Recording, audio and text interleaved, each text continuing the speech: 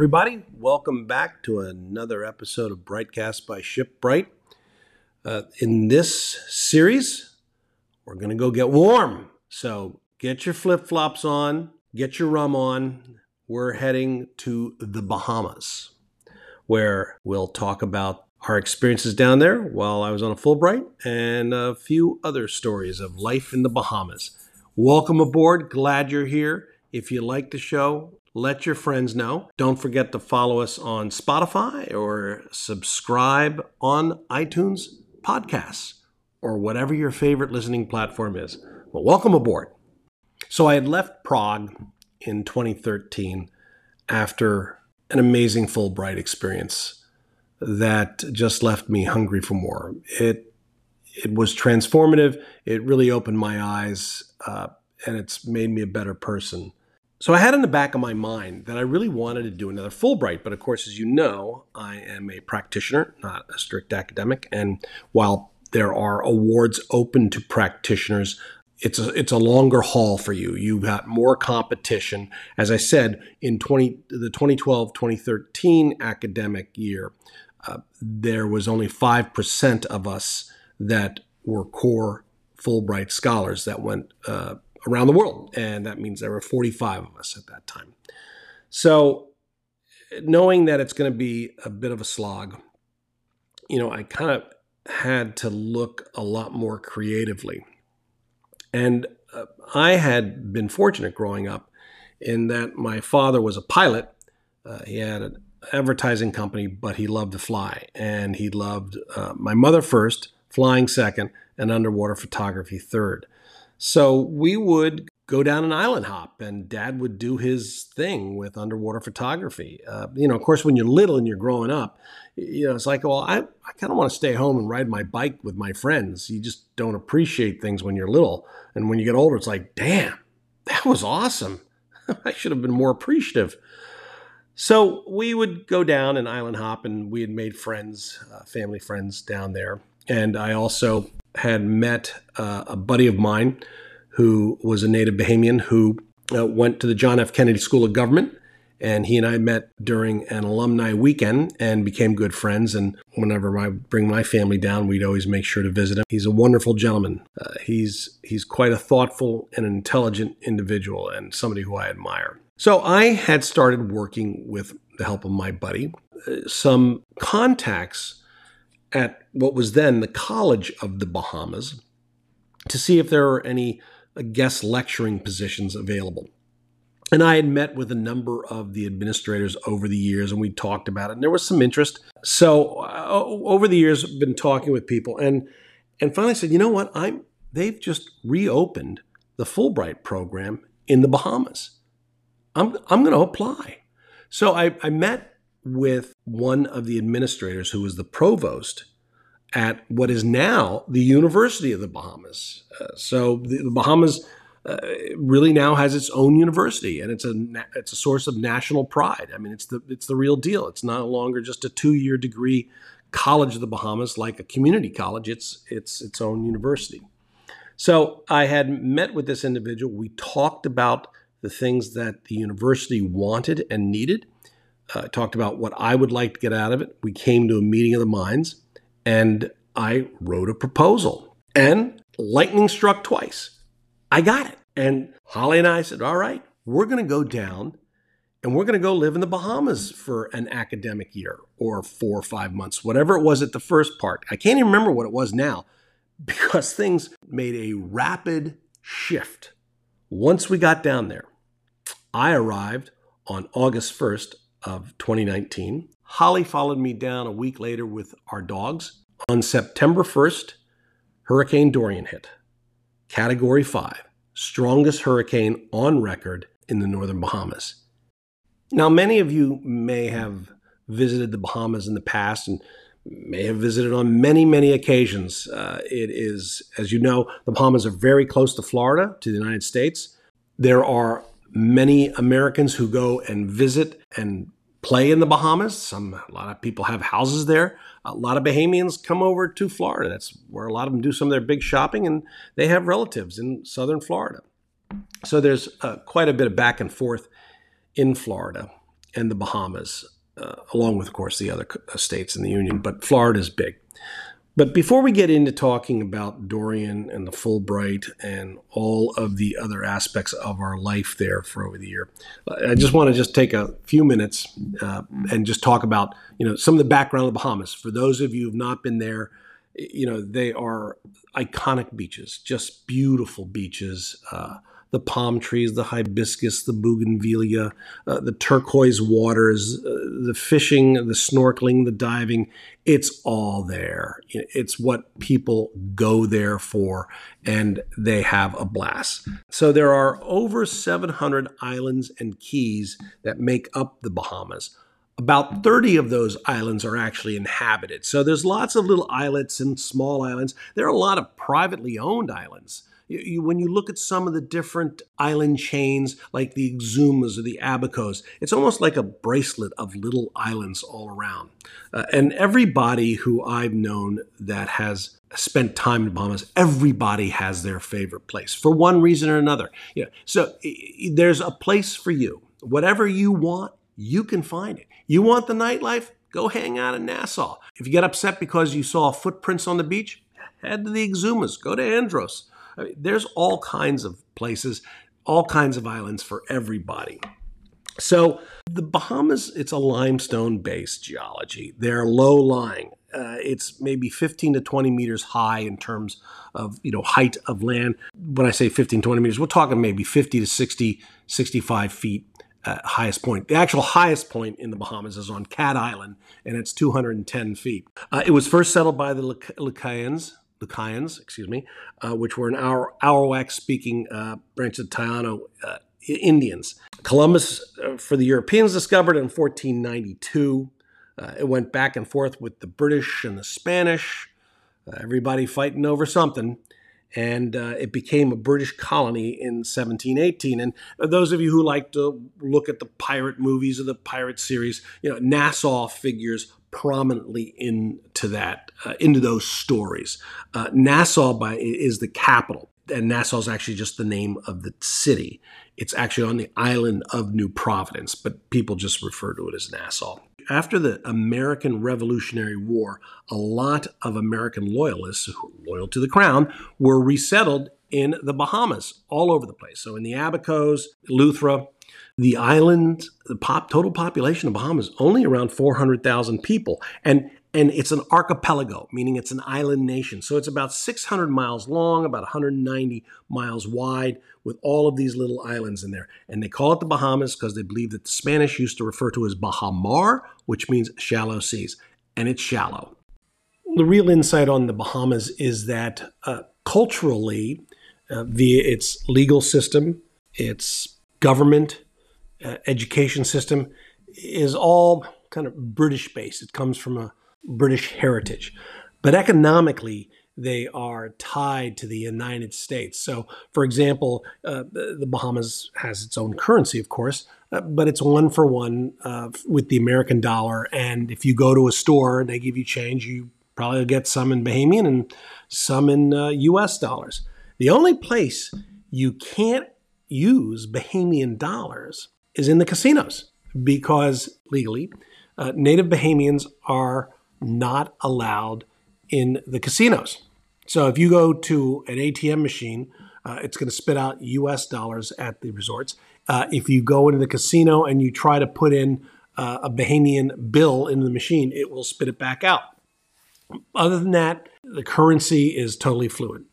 So you have a parliamentary system, British heritage. And there are two main parties in the Bahamas. One is the FNM, Free National Movement, and the other is the PLP, Progressive Labor Party. For the American listeners, the easiest way to think about it is that FNM is like the Republicans, PLP is like the Democrats. There's a lot more nuance to it, but just in general terms, think of it that way. Right now, the current Prime Minister is the Right Honorable Hubert Minnis. He is a physician by training, which I think really gave the Bahamas a leg up when COVID struck while we were down there. So there's your background really of the Bahamas. Tourism is really its main industry. There are a lot of banks and financial firms down there. In the past, the Bahamas had been thought of as a place where money could be laundered by nefarious actors like drug cartels. Those days are over. When Holly and I went down there and just trying to open up a bank account, my God, when I was a naval officer and I had my top secret clearance background check, that was easier than what you go through now. So the banking system is robust down there, but really tourism is the main driver of the economy. And you can tell by all the cruise ships that come in, all of the businesses down on Front Street, along the harbor that cater to all the tourists. We got to the point where we knew when the ships were coming in, and we actually avoided downtown just because it was so crowded. People are having a great time. They're going to places like Senor Frog's. If you've ever been to a Senor Frog's, you may know what I'm talking about. But down in the Bahamas, it's like on steroids. People go down there and they are in conga lines doing shots. There are DJs getting people doing silly things on stages. It is wild. And the Bahamians know how to have a good time. The music scene is robust. The shopping is excellent. There's some really nice restaurants there. And again, this is all in Nassau. But you go on to the Family Islands. We used to, years ago, I remember we called them Out Islands. But if you go into the Family Islands, there are a lot of wonderful places where it's anything from like a little tiki bar. If you're dressing up, it means you're putting a shirt on with a collar. You take your shoes off when you arrive and you don't put them on until you leave. There are great places, and everyone has their favorite little beach bar area.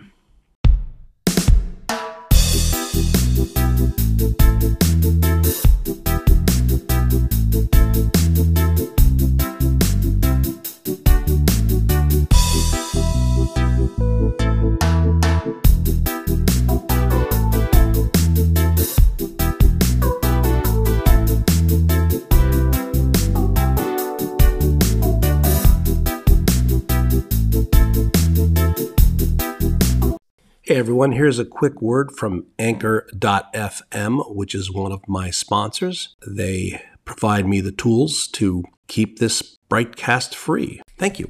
So enough about background information. Let's get into what life was like when we were living there and all of the things that started to happen really pretty much all at once.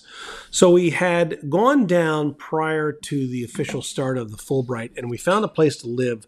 We were looking at places that we're going to be living on New Providence Island, Nassau, because that's where the main campus of the University of Bahamas is located. They have a northern campus in Grand Bahama that it was planned that I would be spending some time up there. We were looking for a place in New Providence, and we found some lovely spots on the main part of the island. The thing, though, was you were not close to a lot of services.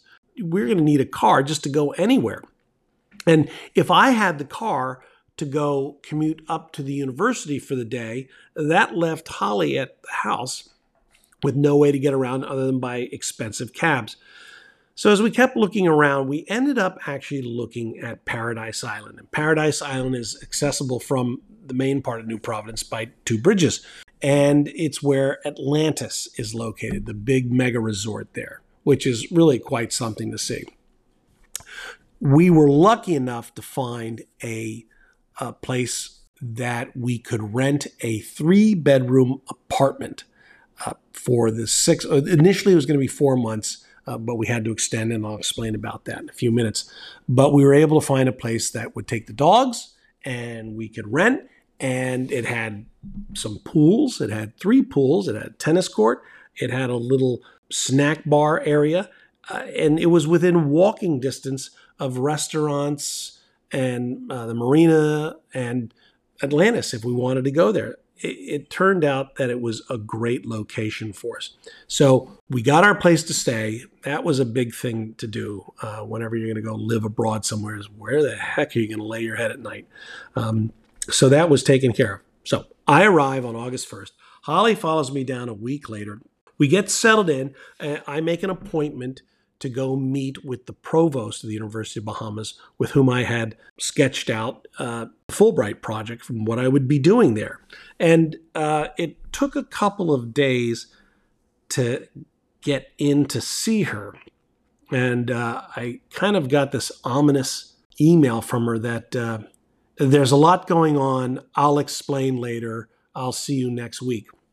This is a lovely, lovely woman. I have not asked her for permission to use her name, but she was very capable, and she got things done. And that's a big deal. You know, she knew how to get things done. So I went in to meet with her to talk about, you know, where my office would be and, you know, who I would report to. And we would prioritize the things that we had talked about her wanting me to do, only to have her let me know, and I think this was on a Tuesday, that Friday was going to be her last day. Her contract was not being renewed. Now, she was really the only one I'd worked with on my Fulbright. And because I was one of the few Fulbrighters that had ever been in the Bahamas, and the program had just started back up after a hiatus, no one really knew what to do with me. Now, there was one person, I don't have her permission to use a name, but I will just let her know. My friend Pandora, very experienced, very smart lady who was to assist me and help me as the best she could. But that was the first sign that things were not going to go as planned. Now, I had said that when I found out that the provost was not going to be there any longer, who was my point of contact, my mentor, my ally, my confidant, the person who was going to help me make the biggest impact, was no longer going to be there. I said, well, that was the first sign that maybe things weren't going to go as expected.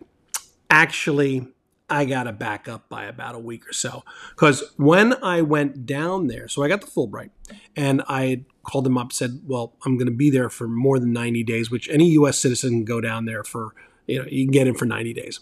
I had asked the Fulbright people, do I need to get a visa? Because when I went to the Czech Republic, they gave me all of this helpful, great information about how to get a visa. And they said, no, we don't think so, but you can contact the embassy. Contact the embassy. I said, no, that should be fine. We haven't had that issue pop up before. I said, you should ask the university. And the university, so I called them up. This is before I got down there. I emailed them, I should say. And they said, no, we haven't had that issue with anybody. So just, they will know you, and they know you are coming. I'm like, oh, this is great, because, I'm their Fulbright guy. And they know who I am. And this is going to be wonderful. So I got off the plane, and I'm coming into the arrival hall expecting that maybe the governmental ministers with the prime minister are going to be lined up, and I'm going to come through coming onto a basketball court, giving everybody low fives, and they're going to, hey, Chippy's here, woo! And I think the band should be playing, and maybe the Royal Bahamian Police band will be out there and, having a big party. And welcome to Nassau, Fulbright professorship. Yeah, it didn't go like that. It went more like I come through to the immigration officer, and she goes, I go, hi, I'm Edward Bright. I'm going to be the Fulbright professor. And this lovely young lady, immigration officer, looked at me like I had an arm growing out of the middle of my forehead, and with this quizzical look, and said, I'm here as the Fulbright professor to the University of Bahamas. She goes, well, do you have a work permit? I'm like, what? No, I'm not paid by the University of Bahamas. I'm actually paid by the U.S. State Department. This is a thing between our two countries. Trying to maybe make a subtle suggestion that this is a little bit bigger than just some guy coming in to teach. And she's still looking at me, and now I think I've got two arms growing out of my head. And she goes, you don't have a work permit? I said, no, I was told I don't need one. Well, who told you that? I said, well, both the embassy and the University of Bahamas does. And she just shakes her head, and she stamps my passport. She goes, you got 30 days. I'm like, 30 days? And she goes, yeah. She goes, well, go work it out with immigration. Well, okay. So let me tell you what. You do not want to be in a position where you have to, quote, go work it out with immigration, because going through that process is a major pain in the, I'm just going to say it, pain in the ass. So I called up the embassy, and they said, oh, God, well, that shouldn't have happened. And we've never had that problem before. And when I showed up at the university, they said, oh, gosh, we've never had that problem before. Here, let me make some calls. Well, meantime, I've got 30 days, and the clock is ticking. And they said, well, you should really go over to immigration. Okay. When you go to immigration, you get a number handwritten on a piece of cardboard, and you go sit in what looks like a bus stop station outside, and with everybody else who's trying to stay in the country. And then your number's called, you get to go in, you go upstairs, and then you sit in a small waiting room that could hold maybe 10, 15 people, but you're in there with 20 of your closest new friends, and you wait until you get called by an immigration officer. We went through that entire process. We'll give you 90 days, which I would have gotten anyway had I just not opened my mouth about being a Fulbright professor. There's more about this because I had to keep going back. So the loss of the provost wasn't the first warning shot.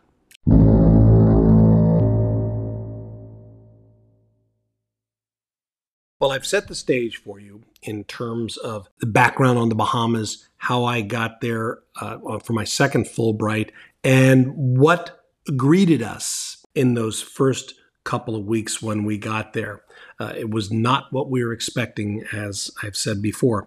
But before I go on any further here, I've got to bring in the real talent here, and that's my partner, my wife equivalent, Holly. She and I went down together. She has lived in the islands before. She knows them, and she was right there when it all went down. So I'm going to segue now and bring in Holly. So, hey, Holly, I appreciate you being here. You've been my biggest supporter, my editor, and you've been giving me all the feedback. So here you go. You're the first.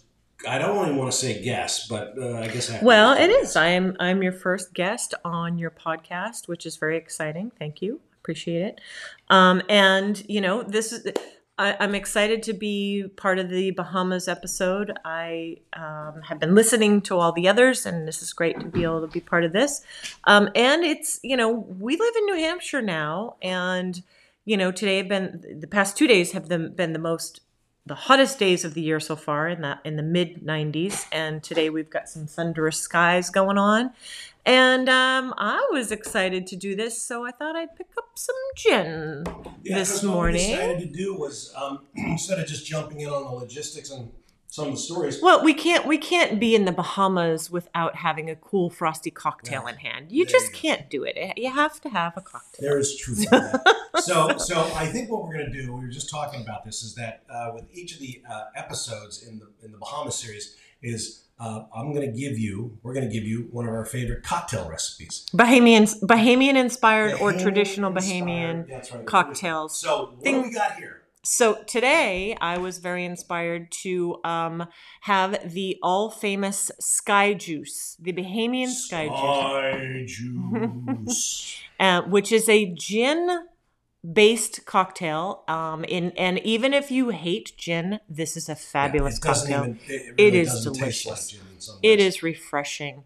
It is wonderful. And the reason it is called Sky Juice is because supposedly I think it has something to do with the clouds in the sky. I think it's that 3 or 4 when you pass out, you're looking at the sky. So anyway, let's talk about what's in it. But first, one of my favorite, when I was bartender, little quotes. No musical chord has yet been found to equal that sweet sound, which to my mind all else surpasses, but the sound of ice in crystal glasses. And there's the ice. There we go. All right, hit it up. So here we go. Couple ice cubes. Yeah. You've got a couple ice cubes. Shaker. You've got the shaker. So I'm pouring some Tanqueray, a nice healthy pour of, I don't know. Always a healthy pour. A healthy pour of Tanqueray. A healthy dab of carnation sweetened condensed milk. So basically, it's like 2 ounces, they say, of gin and then 1 ounce of the carnation. Carnation sweetened condensed milk. I always go with like 4 ounces of gin and that. And then what else? And then you have coconut water. So you can buy coconut water at your store. And I'm taking a picture while you're doing this. So okay, that's me opening up the coconut water. There's the coconut water. And then you put in about 4 to 6 ounces of that. Into the shaker. In the shaker. Got to put it in the shaker because you got to shake, shake, shake. All right, you ready? Getting ready to shake it up.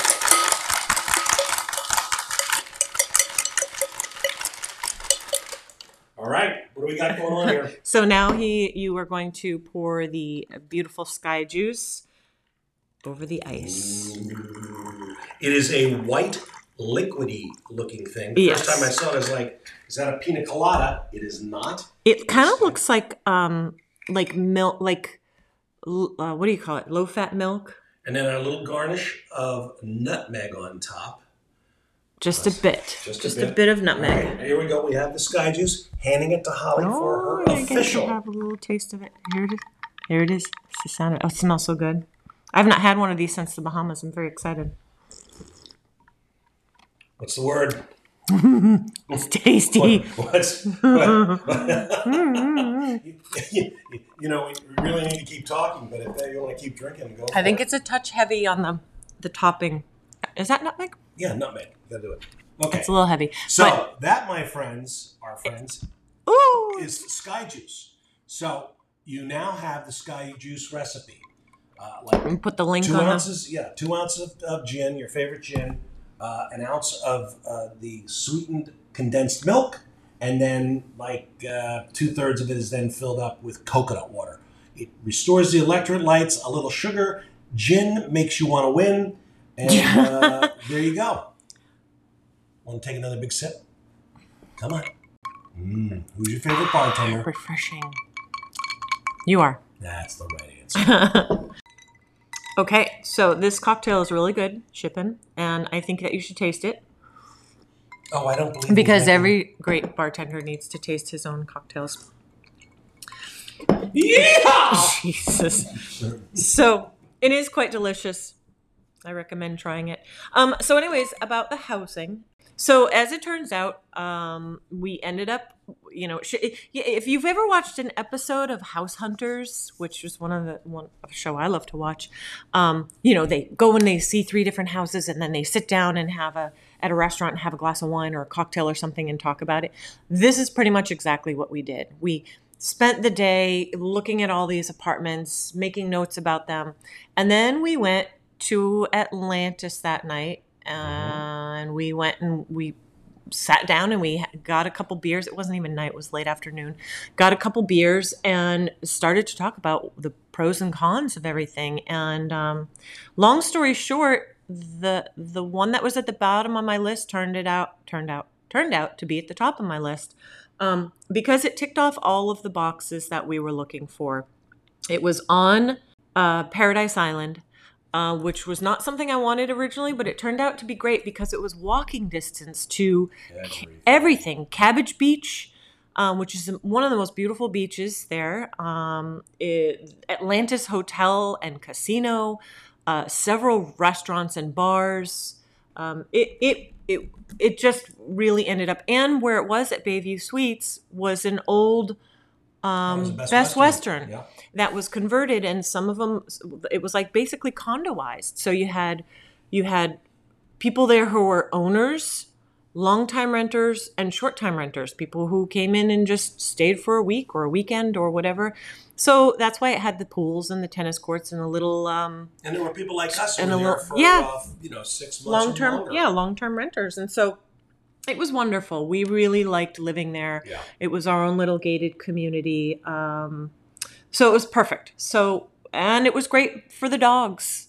With finding ourselves a place to lay our heads, it was actually quite nice. We had an upper deck that looked over into the harbor. Mm-hmm. We had a front deck that was kind of on the paths, but it was a garden view, and you're surrounded by the bougainvillea and the palms. Yeah, lush little gardens. Yeah, it was a lovely place to sit out before we would have. Maybe dinner. We can put some pictures of it on your your IG and FB.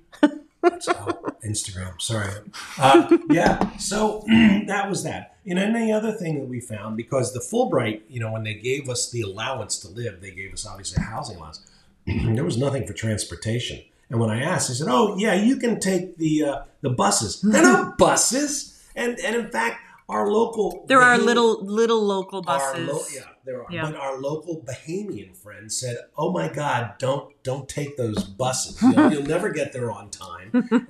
So these were the locals telling us. So we ended up because here you go. We had to go rent a car, which was fine. We found a great place that we were able to rent a car for.